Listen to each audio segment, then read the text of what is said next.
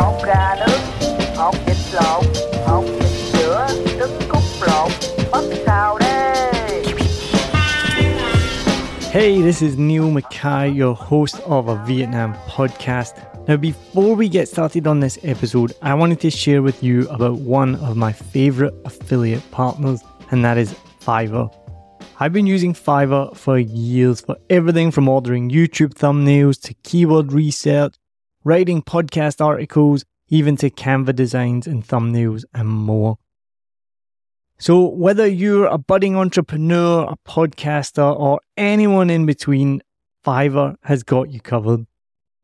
It really is the go-to platform if you want to find freelancers offering a massive range of services to help you on any project. Maybe you need a stunning new logo or just a short animation, whatever you need, you can find it on Fiverr.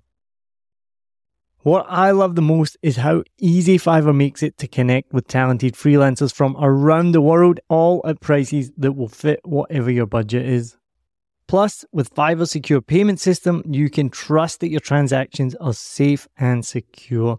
No dodgy people you meet on Facebook groups that disappear with your money and never give you what you want. What, that's only happened to me? As an affiliate partner, I will get a small commission if you use the link and at no extra cost to you. As an affiliate partner, I will get a small commission if you click my link and you buy something, all at no extra cost to you. And best of all, you will be directly supporting the making of this podcast that you're listening to for free, but it is not free to make. So why wait? Head over to somewhere that you've probably never been before. It's called the show notes. So whatever app you're listening in, if it's Spotify or Apple Podcasts or anything at all, head to the show notes, click on my special link, and then you can browse thousands of gigs ready to help you with your next project. And now, let's dive into today's episode. Let's go. So today my guest is a chef, a restaurateur. He's the owner of El Camino, which is celebrating its second birthday very soon, and also Dos Amigos, which is the newest addition to the Xuan Thuy foodie scene in Phao Dien. So my guest today is Calvin Ooi. Thank you very much for coming on the show. Thank you for having me. How's your day been so far? It's been a media frenzy. We just finished a interview with Etc. before this, so it's definitely fun to see how much media's in Vietnam right now. It's definitely different than what it was 10 years ago. But yeah, I'm happy to be here. And finally, we have time to sit down together. Yeah, I was going to say, so Calvin has been the hardest person to get a time to sit down and have an interview with. I've actually been trying to get Calvin on the show since season 1. We've had a couple of scheduled interviews and things haven't gone on both of our parts. It's really difficult. He's a very busy man. I'm quite busy as well. So I'm glad that we finally get to sit down. Sure. Conversation. And it's interesting when you see the media scene in Saigon has really, developed. Yeah. And it's good to see. And there's food and beverage is a big part of that as well, right? Definitely. I think the number of restaurants over the last 10 years has increased incrementally. Vietnam is still young on the food map in Southeast Asia, but the cost to create a restaurant here is a lot less than a lot of restaurants elsewhere. And I think that young entrepreneurs, young individuals who, they have something to say. They have something that they want to share with the restaurant world. They're coming out with pop-ups, and they're coming out with restaurants on all different scales. And it's a really exciting time to be in Saigon right now. So really excited to be part of this big push when it comes to F&B. And you were in early in the scene, right? And that's something we've talked about this on the podcast, not just in terms of F&B, in terms of comedy, the arts, creative scene. Saigon is such a new kind of fresh canvas for many of the different scenes. So it's good that you can get in early and you can do a lot, right, that you maybe couldn't do in different cities. Yeah. I mean, I think for the most part, the young Saigonese, they're really open to seeing what we have to come up with. And it's really exciting to see them come and enjoy and experience just the arts on all different scales, whether you talk about fashion, you talk about filmmaking, you're talking about comedy that you mentioned earlier, even restaurants. It's really a city that opens its arms and accepts all of us in. That's really cool. And what the feedback that I've always been given is that the creative scene, I think it's the same in the food and beverage scene because I've seen it, they all support each other, right? There's obviously some competition, but it's not more of a friendly competition and everyone will help bring each other up. I agree. I think that, the city is only so big and we're all, as individuals and as artists, trying to make people happy. And there's no time for individuals there's just no time for any of that hatred. We're all here to work together and help one another. And I think that in this day and age, in 2019, we're definitely able to do that. And I have to give a shout out as well. We're talking about the different scenes. The podcasting scene exploded this year in Saigon. So I started in May and I looked about the scene and there was the Saigoneer podcast. And then not long after that, there was the Sexy Meetup podcast, which is Mark Gustafsson from Via Craft and along with Josh. And then from then, there's a new one just started, which, it's terrible, the name's escaping me, but that's interviewing creative people. And then there's another one from Dana Drehos, who I've had some dealings with, and she's an awesome person. She's doing one for creatives in Saigon and specifically interviewing creative people heading to Saigon. So it's like gone from before I started, I only saw one other podcast, and then now there's 4 or 5, and I'm sure there's more coming. Oh, the Bureau podcast is and they're specifically for food and beverage. Matt and Mike. Yeah, Matt and Mike and Mel. So I listen to that regularly. What drove you to make podcasts? Boredom. Boredom is good. So I was a big, just like we were saying before we started recording, I was a big podcast fan. Really love the medium. You can just put it in and do the dishes, be in the gym, be driving. And so I was actually doing the dishes one day, and I have Sundays off and my wife is working and I needed something to do. And I was like, start a podcast, that seems easy. And then the name 7 Million Bikes came to me. I was like, I'll buy a microphone. And then my friend Lewis, who I always give massive credit to, I said, do you want to do fancy making some music for my theme music? And he's like, yeah, I'll do it. He's a music producer. And then nothing came of it. And I'd already recorded a couple of episodes and I was about to try and find some royalty-free music just to put on there. And suddenly got a message from him saying, how does this sound? One listen, I was like, oh my God, this is amazing. And has it changed your life being a podcaster? I guess so, yeah. How so? I think friendships, for one. This is one of the things I've just been interviewed on another podcast of the Blue Expat, which is actually predominantly interviewing Vietnamese people, but they do interview some English-speaking people. And they interviewed me. And I said, for most of the guests that I've had on my show, I'd say I've become pretty good friends with them afterwards, which has been amazing. Most of them I don't know before, or even like yourself, I know of you, we have interactions, we're friendly with each other, but we don't have a chance to sit down and, talk to each other. No. Really just talk. And Lewis and Kim, who were one of the first episodes, are 2 of my closest friends here.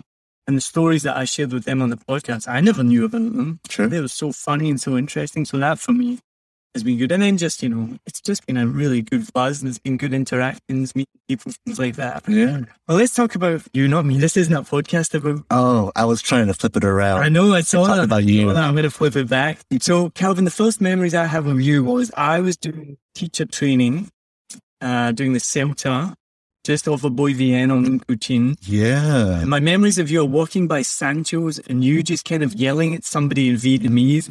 And like many people, when they come here first, you're like, why is that guy yelling at somebody? Why is he so angry? And then you realize that Vietnamese people, and when you speak in Vietnamese, it sounds like Lucy and Desi arguing with one another. But in true actuality, I'm a very nice guy. Yeah. I probably never yell at anybody. And now obviously then you realize, he's not just some crazy guy in the street yelling at someone. He's just talking to someone and having a conversation. But I always used to love going to Sancho's.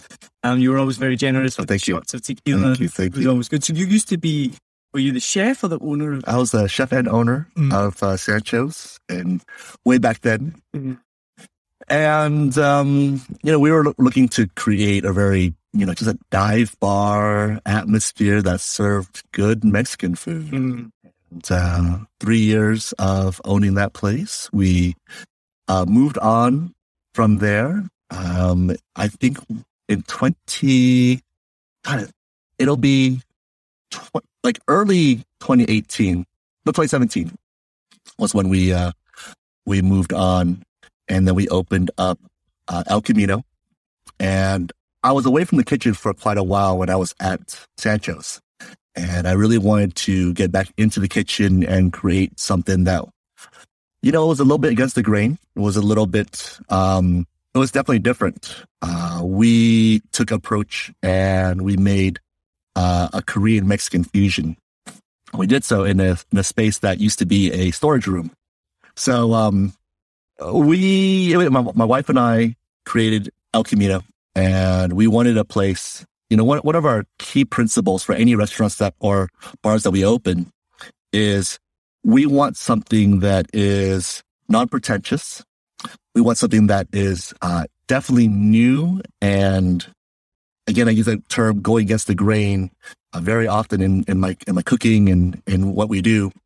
But we wanted something that was for the Saigonese, people who brave the traffic, they brave the air quality, they brave all these things. And I wanted to do something that was special for them. I wanted friends and family to come into town and say, hey, I have a place to take you. It's called El Camino. They do this crazy rendition of Mexican Korean fusion tacos. And I wanted the guests to go back to their hometowns and say, you know what? We just had this, incredible experience, and it was in Saigon. And no one would believe them because who would ever think that there would be a Mexican Korean taco place in Saigon? And do you see on the TripAdvisor reviews, have you achieved that? Yeah. I mean, I think I'm pretty fortunate, pretty lucky in TripAdvisor. So we're number one right now under Mexican food. And it's so crazy because what I do is completely opposite of Mexican food. Shouts out to those who do authentic Mexican food here in Saigon. But it was just never we never set out to do something really authentic. We always wanted to do something that was us, that was very LA-esque, where from it was just a hodgepodge of all these different types of cuisines mixed together into one restaurant. And El Camino is just not just a restaurant. It's almost like a lifestyle. It's how we live. It's treating others fairly, and it's treating others with respect, and giving out a product that we really firmly, really believe in, and doing it at a price point that allows everybody to come in and enjoy what we offer. Well, I'm not just saying this because you're sitting in front of me. I'm a pretty regular customer at El Camino. You've done an amazing job. The food there is incredible. What made you choose then Mexican and Korean food? Yes, that's always a funny story. So I think every chef is classically trained in French cuisine, and I was that a long time ago. And I've worked my ways through San Francisco's kitchens, and there was one restaurant that I was working at, and I used to make their master stock.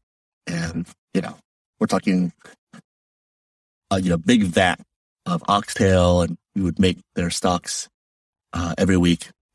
And it was my job as chef to create a staff meal. So there were some days that I would try to create some really extravagant things for the kitchen and the front of the house staff. But the one thing that all the staff always loved was my oxtail tacos. And it had a lot of deep flavors of pho in there. That's just how I do my beef stock. And I remember one day, this was like 2004, 2005. I had to cook something, and I was kind of behind the ball. So I took all the oxtail meat, and I just made a little taco stand for all the staff. And lo and behold, they ate every last morsel. And my chef kind of jokingly said to me, he said, I think one day you're going to open up a taco shop. I said, no way, dude. I worked too hard to, be good at what I do. And, I am doing this French California cuisine where it's like, French techniques, but California seasonal ingredients. And back then that wasn't even a term. And he's like, no, I really think that one day you're going to open a taco shop. I just kind of put it behind me. I guess you fast forward, 15 years or 13 years, whatever. And here I am making tacos for everybody. So I think it's kind of one of those cool things where I just cook food that I enjoy cooking. I cook food that I want customers to appreciate. And I'm definitely not everybody's cup of tea. I definitely use flavors that, not everybody is accustomed to.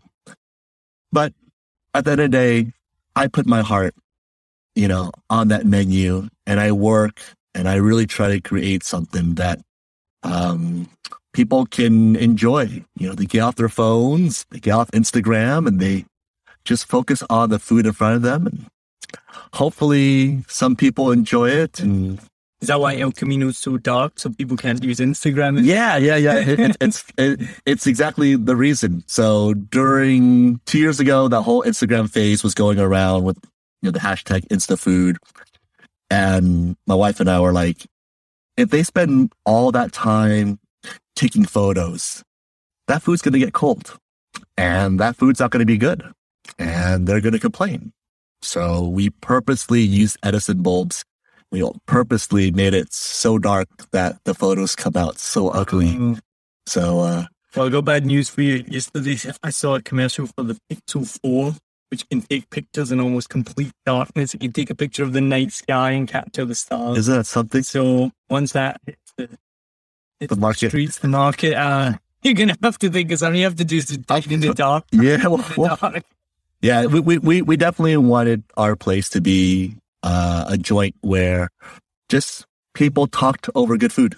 It's a good hangout spot. I like it. It's like what you said to me, I think before you even opened it, it's going to be like a speakeasy. It's a speakeasy style. Through somewhere else. Yeah, you go through somebody else's bar, and then you go through a secret glass door, you turn left.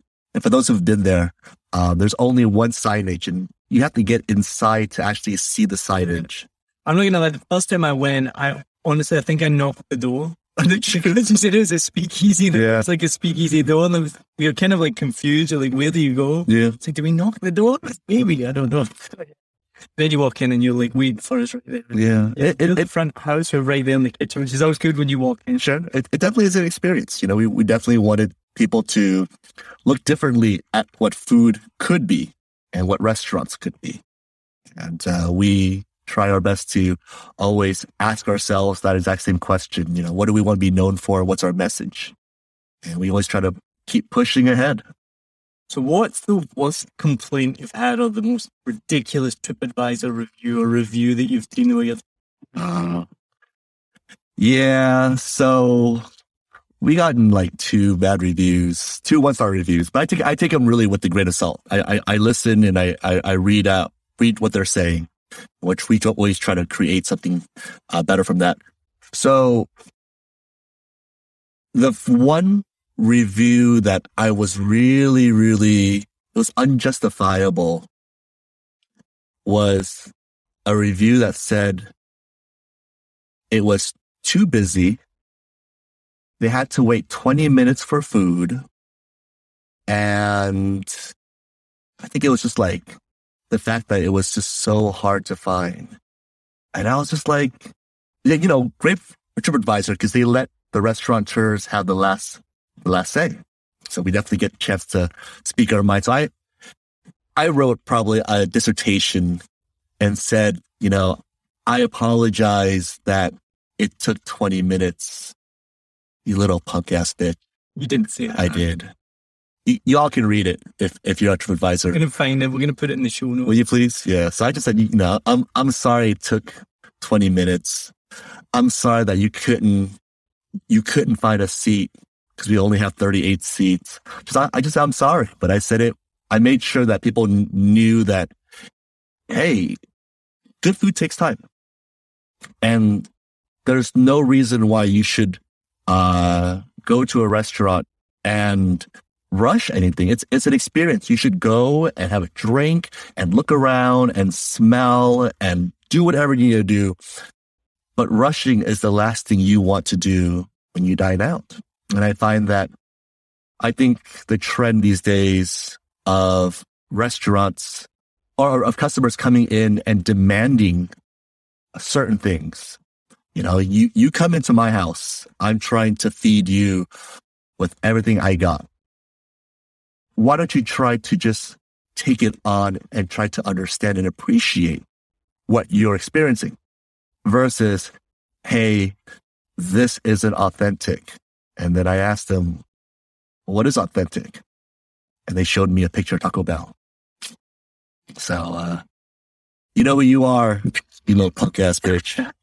But this what you're saying now, it ties in, and I sound like this the oldest man in the world, right? But like this is like the generation nowadays. This is the expectation. Again, I don't want to reference all previous episodes, but we've talked about like Tinder and how, dating has become so disposable for people, and with Uber Eats and Grab Food and, everything's faster, quicker. That ties into someone complaining about waiting 20 minutes. Like, yeah, and we're busy. And you know what? That's what happens when you're at a busy restaurant.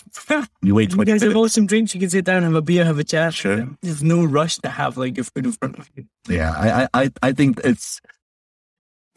TripAdvisor is great, but when individuals become keyboard warriors, it really affects our livelihood. We put a lot of money and time and ourselves into these businesses, these restaurants.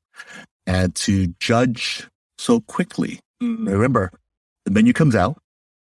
You get to read through the whole menu. No one rushes you. And you choose the items that you think are best, suitable for you. The food comes out. And whether you like it or not, I think you should go in with an open mind. If you didn't like the food, tell somebody. I spend half my time in the dining room going from table to table to make sure that everybody has a good time. And if they don't, hey, I'd be happy to comp it. But you got to tell me instead of going online and doing so. And, people have their opinions. When I had my restaurants in San Francisco, even though when I got reviewed by the SF Chronicle, they still came 3 times. And they would always come with a partner. They would always order 2 different things. And the person who is critiquing your food, critiquing your service and everything about it, they have done this all their lives. When you work at that level as a food writer, I think you go into a business and go into a restaurant and you really want the chef to tell his or her story. Instead of coming there and having predisposed ideas of what food could be or should be. And then when it doesn't come out to what you think it is, you write that review. And I can speak for a lot of the restaurateurs and chefs in town. If you don't like it, don't come. I go to a lot of restaurants, and if I don't like it, I just don't go there ever again. I think that's the easiest way of dealing with it. But if you go somewhere and you have a hair in your food, or your steak was overcooked, or chicken was a little bit pink around the edges, whatever it is, there's a manager on duty. Social media makes it so easy to reach out. Everybody knows who the chef is at these restaurants. Everybody knows who the owners are. If you just write a letter to us and say, hey, yo, I didn't like what you were cooking. I'm sure one of us, actually all of us, will come back and say, hey, I'm really I'm really sorry you didn't have a great meal. Kitchens have bad days. They have good days. Well, maybe that was one of our bad days. How about we try to make this wrong or right? How about we bring you over and I'll personally cook the meal for you?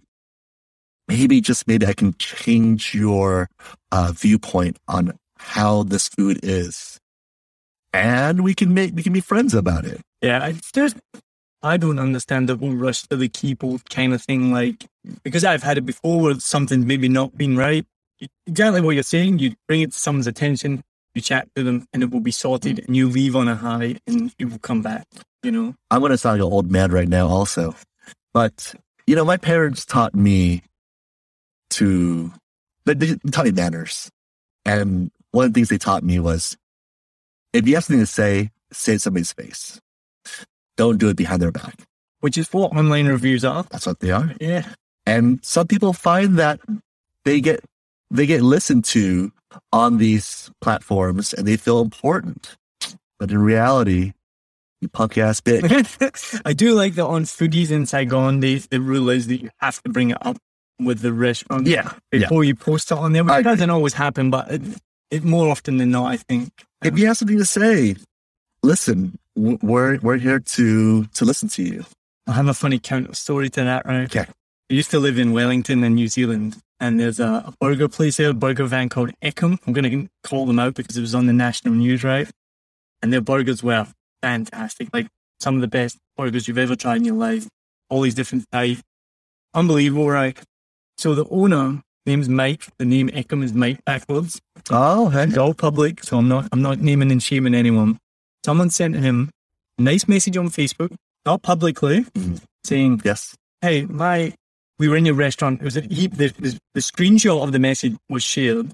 It was super nice. It just let you know, my kid got food poisoning. They'd been sick. The rest of our party were fine. I just wanted to bring it to your attention. Sure. We think it might have come from your restaurant. Sure. Oh my goodness. He, I think, was wasted. He was that night. It was like a Saturday night, and he went on this rant, Facebook, calling out basically like every category of his customers, apart from like hipsters. It was like the businessmen that come in, the mum with the kids, like this, that, and the next thing, like just this vitriolic rant, because he's like, this one woman said she got food poisoning here, blah, blah, blah. And so it blew up. I remember waking up on like a Sunday morning, all over my news feed. What's happened? You find the source of the story and blah, blah, blah. Makes the national news. They're interviewing him, not repentant, like at all. Didn't take the chance to take it back, and say, I was having a bad day. Just keeps going at it. He owned it. And I'm not kidding. We never went back. Yeah. Because of that, because he was just such a dick. We were like, okay, we're not going to go back there. Like, that's terrible. We just basically like sabotaged his own restaurant, which was still to this day. If you go to Wellington, actually do go and try Eckham Burger because it's insanely good. But the guy, a bit of a knockout. You look at sports athletes, and they are the magnifying glass is on them 24/7. Baseball, because the World Series in America just finished. It's really tough when you're a chef or you're a restaurateur, because all eyes are on you, and you have plenty of friends who support what you do, but then there are individuals out there who they really want to just tear you down. So imagine a year, there's 365 days. I try to stay open 330 days of the year. And every single thing that I put out with these two hands, my hands are up right now for those on the podcast. I'm getting judged upon that every single day. And not everybody's palate is the same. I don't have the same palate as you or anybody else. But that's what makes us different. I think that people don't enjoy dining out anymore. I think the going out dining scene has become something that individuals look at and say, I got to get on my bike. I got to get in a car. I got to go and eat. It was toxic. Yeah. You can do it on an app and it shows up at your door. I'm sorry, when I was young, I had to get 3 A's. That's 50%. I had to get 3 A's on my report card that comes out every semester just to get taken to, the local Sizzler. I don't even have Sizzler back home, but Sizzler's not that good. And we used to enjoy every single minute of going out because we would put our best clothes on. It meant we didn't have to eat Vietnamese food that night. It meant we didn't have to do dishes. It meant I could eat honey mustard, in the 80s because honey mustard was so cool. And these days, people want what they want now. How old are you? 41 now. You're 41, I'm 37. We're just like that now. We returned that corner now. Sure. We're just like misty-eyed about the good old days, and anyone listening to this that's under 30 is just like, shut up, come on. Seriously. Get some crab food right now. Yeah. So let's move away from the restaurant. Sure. Talk about your background. So you're VQ. Yes, I am. You were born in California. Your parents are from Vietnam. Yes. How did they end up then, or how did you end up in California, I guess? My parents were broke people. They went over in 75. And how I came about was probably a good 6-pack and a little bit of loving. My parents had me in the late 70s, and we grew up in a small city called Huntington Beach in Southern California. They call it Surf City, USA. And, me growing up, it was great. America was a really cool spot. We grew up a few blocks from the beach. So there was lots of bonfires at night, a lot of barbecues in our backyard. We had a little neighborhood gang, and we traded baseball cards, read comics, things that probably no one does anymore. And I didn't start my career in the culinary field. I was actually a Wall Street banker, and I did that for a number of years. When 9/11 happened, I moved out of New York and back to California. And instead of going back to Huntington Beach this time around, I moved to San Francisco. And I think in 2003, I started my culinary education, and I've been hitting the kitchen ever since then. Did you learn cooking from your parents? No, my mom's a horrible cook. I think a story that I tell a lot of the media is I used to love spaghetti and meatballs. That was like my jam back then. And one day, my mom didn't have any tomatoes in the house. There's no tin tomatoes. There's no tomato paste. There's just ketchup. So my mom made spaghetti out of ketchup, and she put it in front of me. And it looked like spaghetti. It smelled kind of sweeter, but it smelled like spaghetti. And so I took a big mouthful of that. And, she thought nothing of it. She thought ketchup is made of tomatoes. So what's wrong with you? And when I ate it, and I had to finish it because, I think it was 83. No one didn't finish their food. If you didn't finish it that night, it would go into a box, like an old margarine box, and it'll go in the fridge, and it'll be served to you tomorrow. And if you didn't finish it then, I promise you the next day, you would have it the next day. And she would somehow find a way to put it into other foods and surprise you because spaghetti with ketchup is there. So ever since then, and the joke around the house is, when the holidays come around, I cook everything. And I always say, I don't want you making ketchup spaghetti anymore. I don't trust you. That's awesome. And so your parents, did they talk much about coming from Vietnam, moving? No. My parents wouldn't speak a lick of Vietnamese to me growing up. No. And I think that's why my accent to this day is so hereditary bad. It's just horrible. I didn't learn any Vietnamese until I got to Vietnam 10 years ago. And I learned Vietnamese like everybody else does. I learned Vietnamese by watching television. And, you put on TV and they're acting and they have a certain way of speaking on television. And I find that my Vietnamese sounds like theirs. So they always say that I'm over dramatic when I speak Vietnamese. Well, that ties into what I said about the first time I That's right. would be in it. That's right.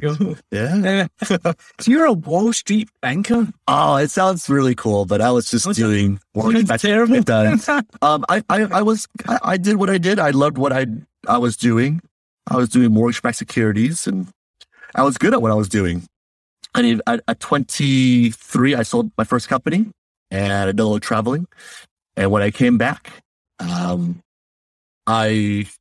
I would dine out a lot in San Francisco. It was, or even New York and LA. It's just, a lot of people buy nice cars. They buy nice watches. I just buy food. And I remember sitting in a restaurant, probably 2002. And it was a restaurant called Towns End in San Francisco. Hopefully you're still around. Shout out to Towns End. And I was, I would frequent there, and the maitre d' would come out and they would say, "Hi, Calvin." Somebody would come out and say, "I have this new wine. It's really good." The chef would send out like an intro miso dish. And I was like, oh, restaurants seem so cool. And this was the time that Food Network was coming about. So there was Emeril Lagasse, Bobby Flay, there was Rachel Ray. And I remember sitting there, and I looked into the kitchen, and there was this French chef in his whites. He had his brigade. And I thought to myself, man, if it's this cool sitting at a restaurant on this side, imagine how cool it is to be in there. Little did I know that the restaurant world is so painful. And when I first started my first restaurant gig, and I was just like in there chopping vegetables and peeling potatoes, I kept looking for that French chef. It wasn't Towns End, it was another restaurant, but I kept thinking to myself, I'm going to have this French chef, and he's going to be named Pierre, and he's going to love me, and fucking he's going to take me to France, and he's going to show me fucking all these sauces, and I'm going to become this top chef. And no, my first chef was named Jose, and not to be, racist, but his name was Jose. He was Mexican, and he taught me so much of how to be just clean and be tight. And he used to say something to me: if you can lean, you can clean. And ever since then, every time I had like 2 minutes, I would just like wipe something down. So, but he was my first chef, and we didn't wear any nice whites. I think I wore like an extra large because that was all that was in the laundry basket. People in the restaurant world know that that's just all a show, and that the real reality of it is it takes so much heart to do what we do, and to have, just try to make people happy. It's definitely an orchestra. What's been your biggest challenge? I think the biggest challenge to me has been trying to find my own voice in the culinary world. Cooking something that was near and dear to me, something that I really believed in, something that was different than what the trend was going right now. The hardest thing for me was to do less to my food and to simplify what we do and really find quality ingredients. I think anybody can mask stuff with salt and sauces, but yeah, but you try to do something without that, those masks, and you'll realize that cooking is hard. Well, I want to get your opinion on this. Someone said to me recently that the best Vietnamese food in the world is in London. And I looked at him and I went, what are you talking about? We live in Saigon. Sure, the best Vietnamese food surely here. And he went, no, because the freshest ingredients and the best ingredients are in London. So he was like, Adam, the best Vietnamese food is in London. What's your opinion? All right. So for those who know me back in the SF days, they know that I started my career at a restaurant called Slanted Door. Slanted Door is pretty much the godfather epicenter of what Vietnamese farm to table seasonal is all about. I mean, Charles Van, my chef, has really helped mold me in my career. He's the one who told me, he said, hey, you're going to own a taco shop one day. And I just said, hey, man, dude, come on. And, you know, he took farm to table. He took Vietnamese recipes. He used the best ingredients he possibly could find from the farmer's market, from the beef purveyors, everybody, just seafood purveyors. He created what I think Vietnamese elevated could be. But what is the best, right? And so everybody has different palates. I like to eat food that's more rustic. I like to eat food that's more regional. I like to eat foods that there's a story behind it.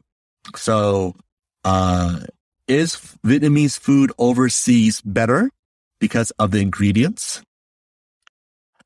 I think ingredients do play a big part, but it's up to the chef and his or her team to create something phenomenal.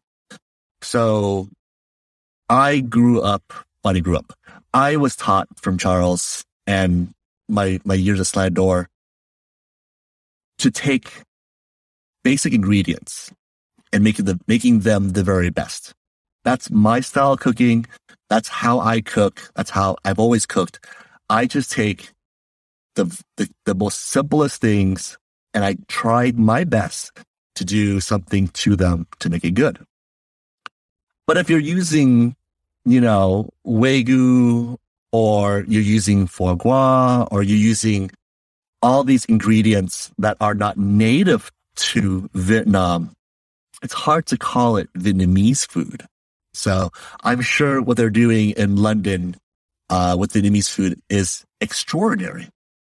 But if they had to buy ingredients the way we buy ingredients from the markets, from our purveyors, I'm sure they'll have a hard time.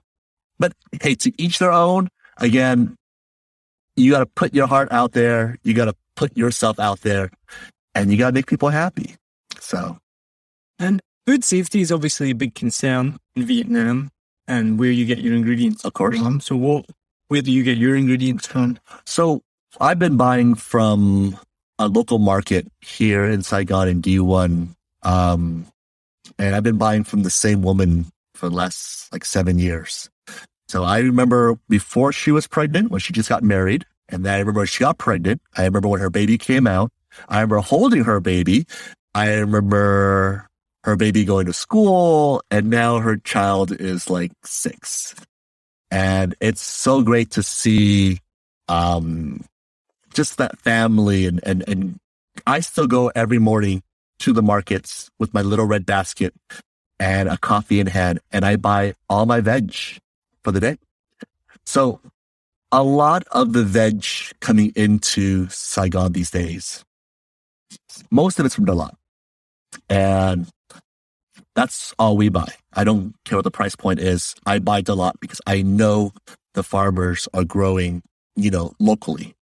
Not hyper local, but local enough. But because there's such a huge demand and there's so many people here in Saigon, they start to import stuff from China. I'm not saying it's good or bad. It's just that I prefer to buy my vegetables locally. We still get our meats from Australia, and I know a chicken lady in D4 who sells me really good quality chicken. And then all the pork products come from my wife's, her family's farm. I know that recently there's been a big outbreak of African swine flu. And that's a big thing that a lot of us don't take for granted. But, good restaurants, they source well. And, a lot of you guys always look for that cheaper price item. But you know what? Cheaper doesn't mean better. I run a business. I'm a businessman. I got to make sure that what I buy in is of good quality, and I need to still make money. So we're in a race now where there are new restaurants popping up every day. I was talking to a friend of mine about this yesterday. But the amount of people is not increasing. And so a lot of restaurants now open, and, props to them, but they're not thinking about what's going to happen in 6 months. They're trying to cut their pricing to get market share. But the all honesty is, no one works for free. I don't. Now you don't work for free either. And I'm sure nobody works for free. So support your small businesses. Support what we do. If it costs some money, no one's forced you to come to our restaurants. The menu states the price. But don't come in and then say, oh, well, so-and-so does it cheaper. Well, is so-and-so going to be around in 6 months? A year's time?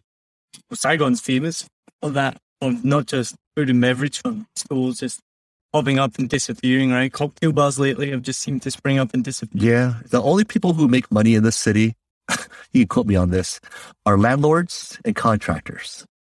Because the amount of properties that are being flipped and turned, and the amount that these landlords want from us to rent their space, it's just, if you guys knew what we paid for rent, you guys might really give us a break sometimes, because we pay rent, we pay utilities, we pay our staff, we pay our purveyors.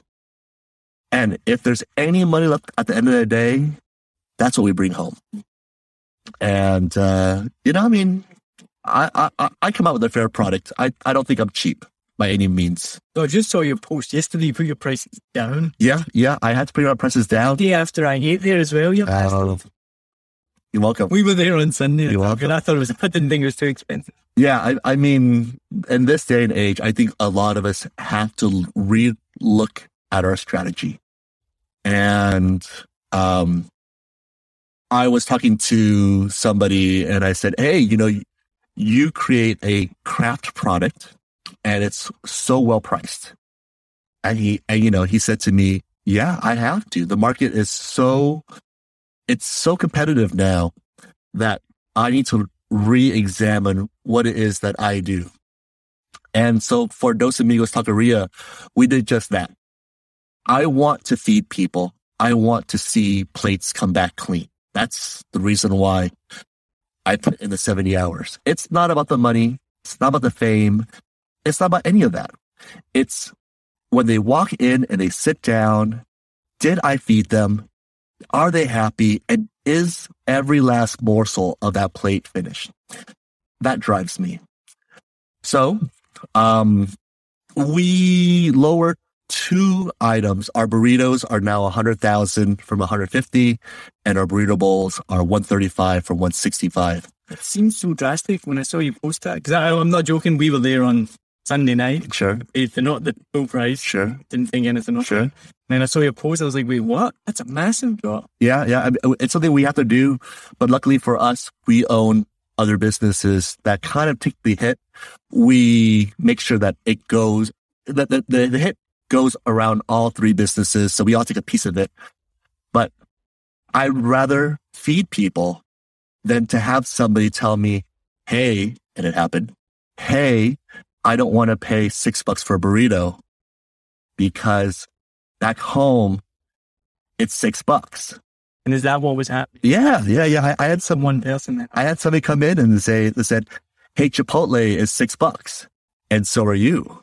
And I said, why should I be any less than Chipotle? Am I giving you a great product? Did you eat every last bite on your plate? Yes, but I think you should charge less. And I said, why, man? Why should I charge less? But this is really about the people. Going back to why we build restaurants. I hope you didn't just listen to one person. No, we really thought it out. Yeah. We want to make sure that people are fed. And if it means that Dos Amigos makes a little bit less, then so be it. I'm not trying to cut the market. I'm going what I think is an average rate. If you go out and eat, you want to spend 100,000. 150 would be nice, but let's just say you want to spend 100,000. All right. So I now know that there's a threshold for the market. And I guarantee the price of 100, it won't be there forever. But for the immediate future, if I can make people happy, if I can get people full, then you know what? I hope you guys really take advantage of what we do right now. And when we raise the prices up slightly or back to what the original cost is, I don't want to hear people telling me that, oh, I'm paying more now. Consider this, us being really friendly to the audience, but us also being very fair about who we are. So you're going to start seeing that Dos Amigos is going to be a little more self-serve. I'm going to need less staff. And what we do by doing so is we're going to lower the prices because my overhead is a little less. So I'm going to pass along the savings to the customer base. So if you come, go to the counter, order, sit down, be a little patient with us, and we're going to try a different approach. We're going to try to do more self-serve restaurants, and we're going to lower the price, but we're going to try to do so with everybody's help. We need your help with volume. We need your help with being patient, and we need you to tell a friend, because that's the only way we're going to be around next year, the following year, and the year after. We need people going out there and enjoying restaurants again.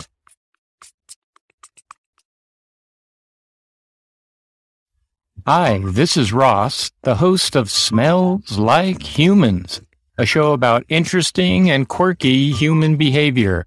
We bring humor, empathy, and warmth to topics such as relationships, dating, work, self-compassion, weddings, phobias, aging parents, travel mishaps, death, and many more. Ever wonder what happens at a cuddle party? We talk about it. Free-range kids in restaurants? We've got some thoughts. Bedtime stories for adults? We're on it. Light, fun, unscripted conversation and personal stories. Please join us by clicking the link in the show notes.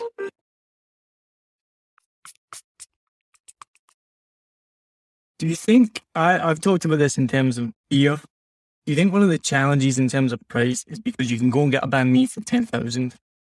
People know that they can pay that little for this delicious piece of food. Sure. And I think the beer industry has the same challenge that I can go out and buy a Saigon Special for 15,000, which is fine, or I can spend 150,000 for the same size beer.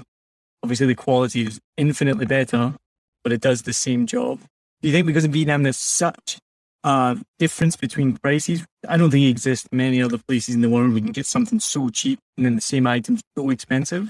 Is that what's part of the challenge for the pricing? I'm going to be very straight up right now, and y'all can quote me on this.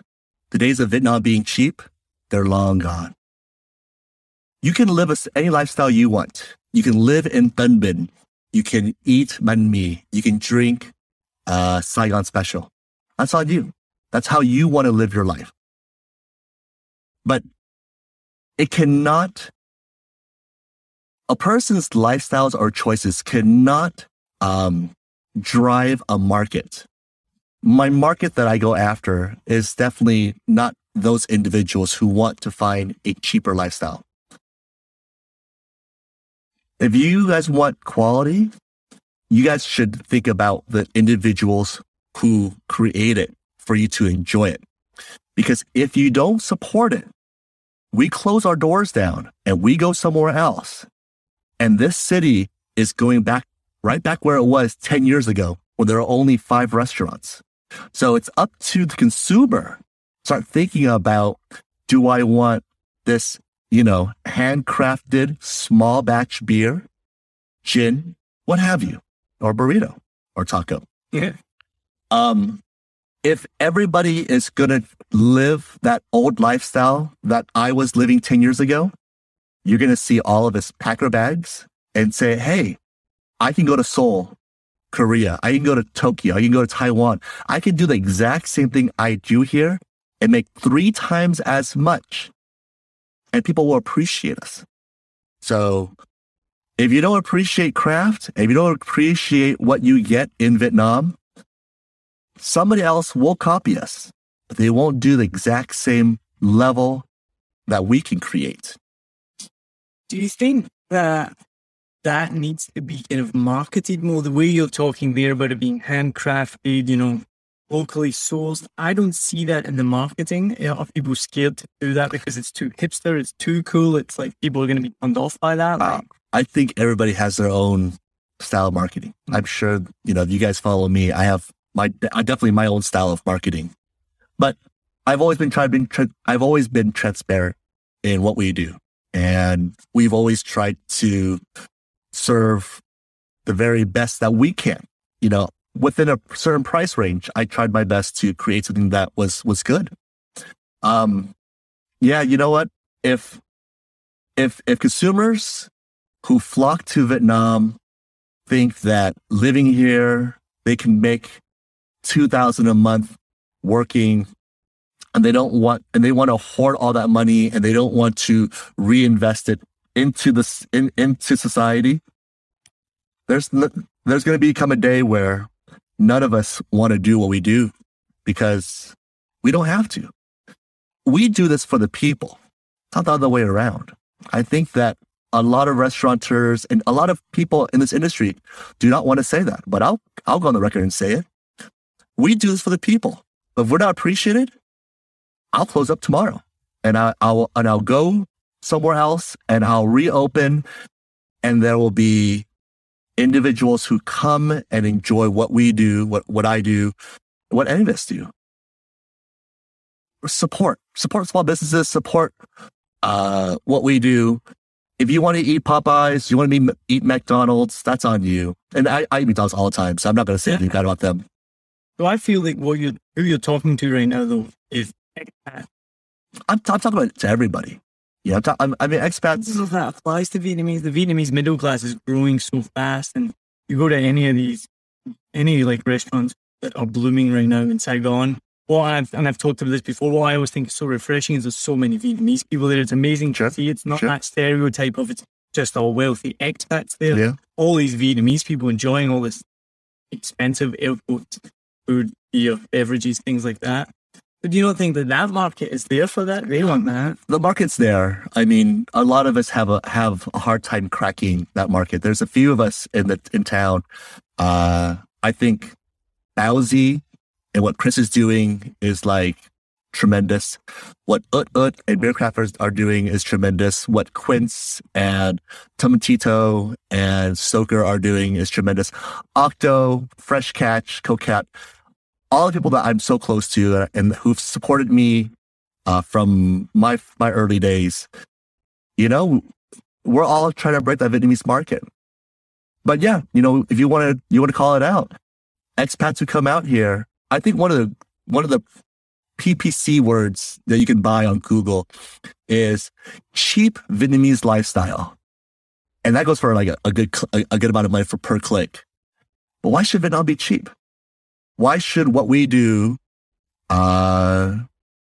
be as affordable as Cam Tam? Because what we do is not Cam Tam. But this came up in season 1. One of my questions I asked was, what's the biggest misconception out of Saigon as well? And one of the answers that came back, which I hadn't thought about, was people overseas perceive it to be cheap. People think of Conoco Hat, farmland, war-torn country. People who live here say, that's what my friends and family think it's like back then. Yeah. And then they explain, oh no, it's like a big modern city. Agreed. Modernizing. So I think people who are doing that click looking for cheap Vietnam lifestyle, I was probably one of them 3 years ago when I first came. And I was 10 years ago. So I'm not saying that I didn't live that lifestyle. I lived it for so many years because I was so poor for so many years. I'm just less poor now. You can choose whatever you want to eat and you can choose however you want to live. But if you want to see what Saigon is in this day and age, go out there. I promise you, when you look at a menu of, say, my favorite restaurant is Quince. Shouts out to Julian P. and their whole crew out there. If you look at his menu, his starters run $8 to $12. You go to LA, San Francisco, or New York, A beer is $12. One of their starters is $18 to $27. Things cost. And we can't, as restaurateurs and chefs, we can't take that out of our pocket. We're trying to give the consumer something that is seriously good. And if you want to support it, if you want to enjoy it, a night out for one person at a really nice restaurant will run you $60, $70. In-N-Out Burgers was like $45 for me and a few friends not too long ago. Can't be the comparison can't be made. The beauty of Vietnam is that so Sunday night I went to Dos Amigos, fantastic meal, paid full price. I was okay with that. Glad you did. You know, today, this morning, I had a banh mi, 10,000 dong for breakfast. I'm heading out tonight to Vinh Can in District 4 on the seafood street. You'll eat quite cheaply there. Sure. I love the dichotomy and the diversity of being able to do that. You know what I mean? And I agree. I love the fact that I could have a great meal at any time for any price point. I think that's one of the best things about living in Vietnam is that we have that option. But please keep in mind that everybody has to make money. The Gum Thumb lady is going to raise her prices soon. And don't argue about it. Don't go there and tell people, hey, my Gum Thumb lady in Phu Nhuận is 17,000 and you're 35.40. You have a choice to where you want to eat at. Stop yelling and start appreciating what people do. I feel like those TripAdvisor reviews are starting to get, you know. It's hard being number one. Yeah. It's hard being number one. Right, we're going to move on. We're going to wrap up now because I find this, and I've said this before, I feel like the sign of a good podcast episode, for me anyway, is when there's more to talk about. And we've been talking for a while now, and I feel like we could keep talking for longer. So we will have to wrap it up just for that reason, but I think that's the sign of a good episode. So we're going to end with the same question that I ask at the end of every episode in season 2. 7 million bikes, over 7 million bikes in Saigon. What kind of bike do you drive? How do you deal with Saigon? I drive a Honda Cub. And how do I deal with traffic? Being here for 10 years, traffic wasn't this bad beforehand. I think if you want to live in a big city, traffic's something you deal with. There's no way around it. I think that if everybody just took 5 fucking minutes and let somebody ahead of them go in, we wouldn't be in this, madness every day. But no, the city is 13 million plus strong right now. When I moved here 10 years ago, it was only 9 million. And it only continues to grow. So if you don't like the traffic, well then walk. Walk. If for the traffic. Yeah. What's the oddest thing you've seen on a bike? There was one time I saw 5 monkeys on a bike. I love this question. I know. Answers. No. So I think it was when I used to own Sanchez on Bui Vinh, and just this guy had 5 monkeys on his bike. He was driving down, and they were all sitting so politely, and it was just crazy. Yeah. I saw a great one just yesterday. Was this massive bike was coming behind me. I could hear it. And it overtook me, and it was like almost like a Batmobile bike, like massive big guy with tats on. And he just did a little violin on his back. I was not expecting that at all. You've got 24 hours off away from the restaurant, nothing to do, 24 hours in Saigon. What do you do with yourself? So I think I start breakfast with something from the central region. I would say mi quang. And then I didn't have any work, I would go to Japantown and do an onsen because I think that's really cool. I'd get a massage at probably Miu Miu. I do a great set lunch around town, and there are some extremely good set lunches. You can follow my food blog, Fucking Deliciousness, for more great tips on where to eat at. But I think my top, 5, Fresh Catch has an incredible set lunch, Stoker, Tomatito, Octo. And if I had to choose a fifth set lunch that I eat really often, oh, you know what? There's a spot called Gum Minh Duc in D1, and they do cafeteria-style Vietnamese food. It's really homey, and it ain't cheap, but it's really good. But that would be like my go-to spots for lunch. And then catch a movie, because movies here are insanely cheap for the quality of theaters that you get. I don't know, man. Crack a bottle of vino, have some beers, just enjoy life, but don't do it cheap. Just spend some money, guys. Do what you want to do. Do what you want to do. So you've had your 24 hours off. You're relaxed. You've now got a week to explore Vietnam. Where do you go? So I've been here 10 years, and I've been around to a couple cool spots. I like to go off the beaten trail. So Ninh Binh was really cool because they have a grilled mountain goat. So all the vegans and vegetarians out there, I'm sorry. I enjoy places down south like Rạch Giá, and Con Dao is really nice. A week off, where do I go?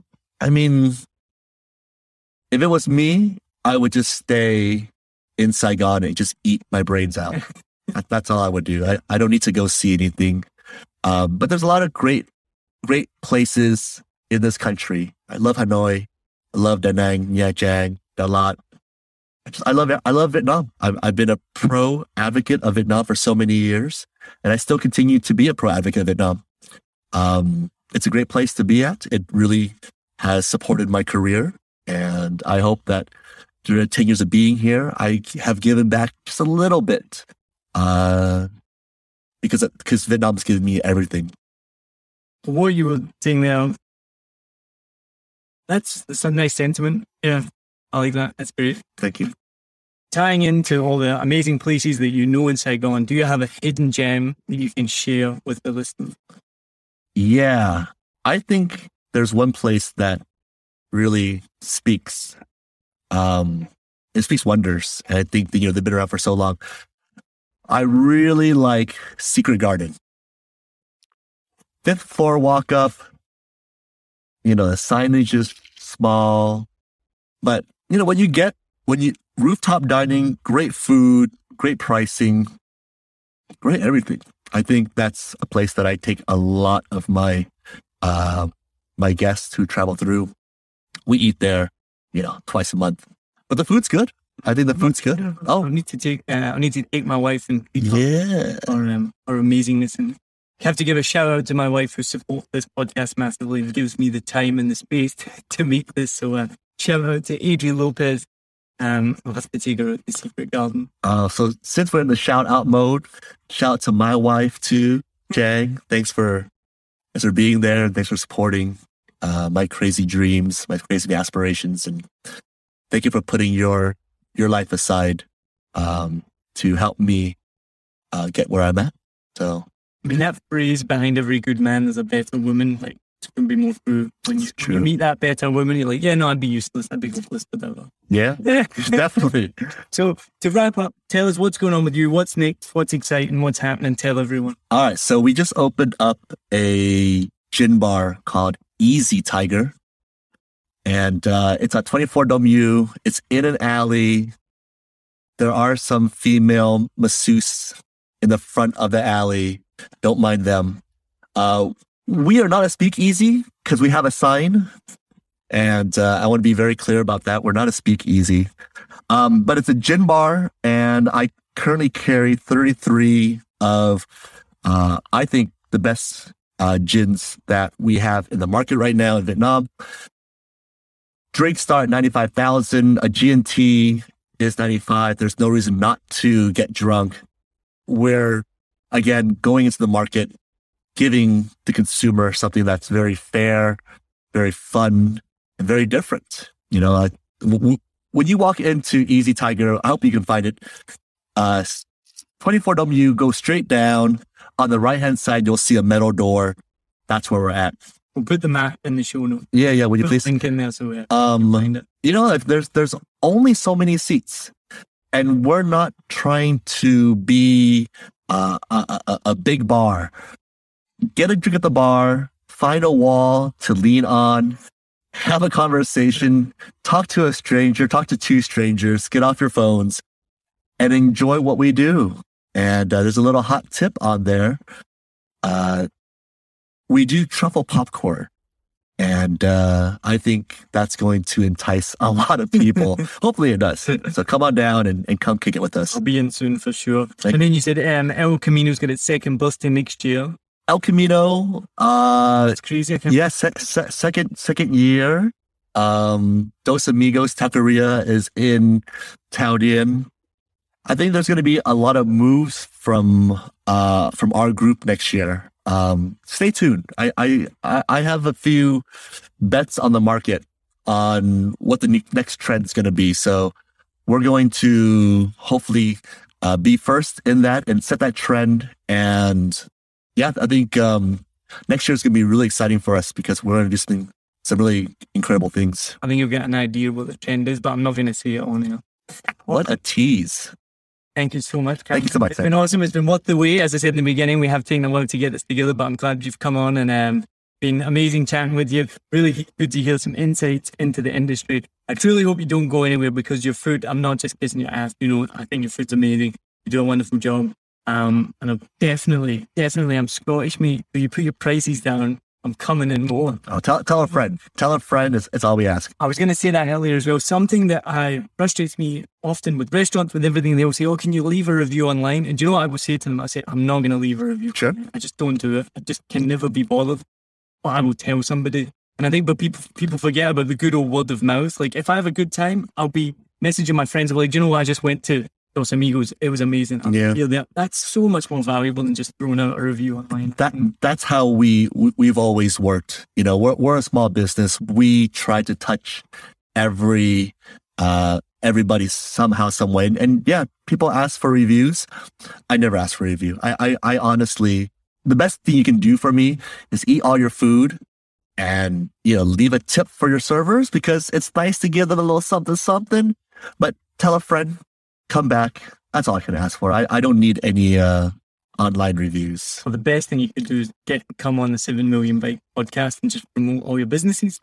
What is your viewership? I heard it's like 9 million subscribers. Something like that. We're getting close. Congratulations. Congratulations. Awesome. Thank you so much. Thanks again. I'll definitely be seeing you around. All right. I'm going to go eat some cheap food now.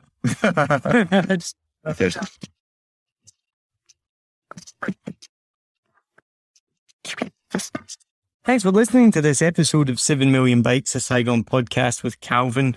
Thank you very much to Calvin for coming on. Great to get an insight again into the food and beverage scene in Saigon. Thank you, as always, to Lewis Wright for composing the theme music and to Len Nguyen for helping me design the cover art. The podcast that I forgot the name of in the beginning of the episode is called Falling Jackfruit. Apologies to Falling Jackfruit for getting that. They're the newest podcast on the scene.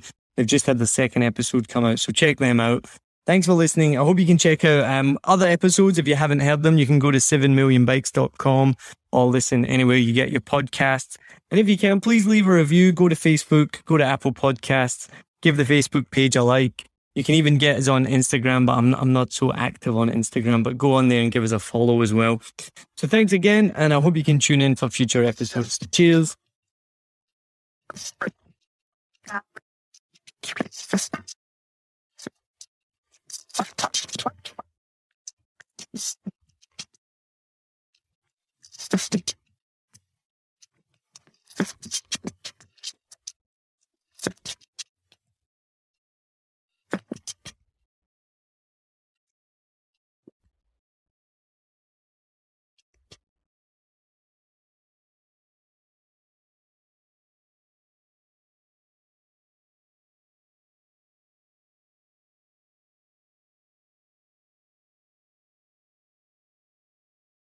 Ever heard a joke and wondered, did that really happen?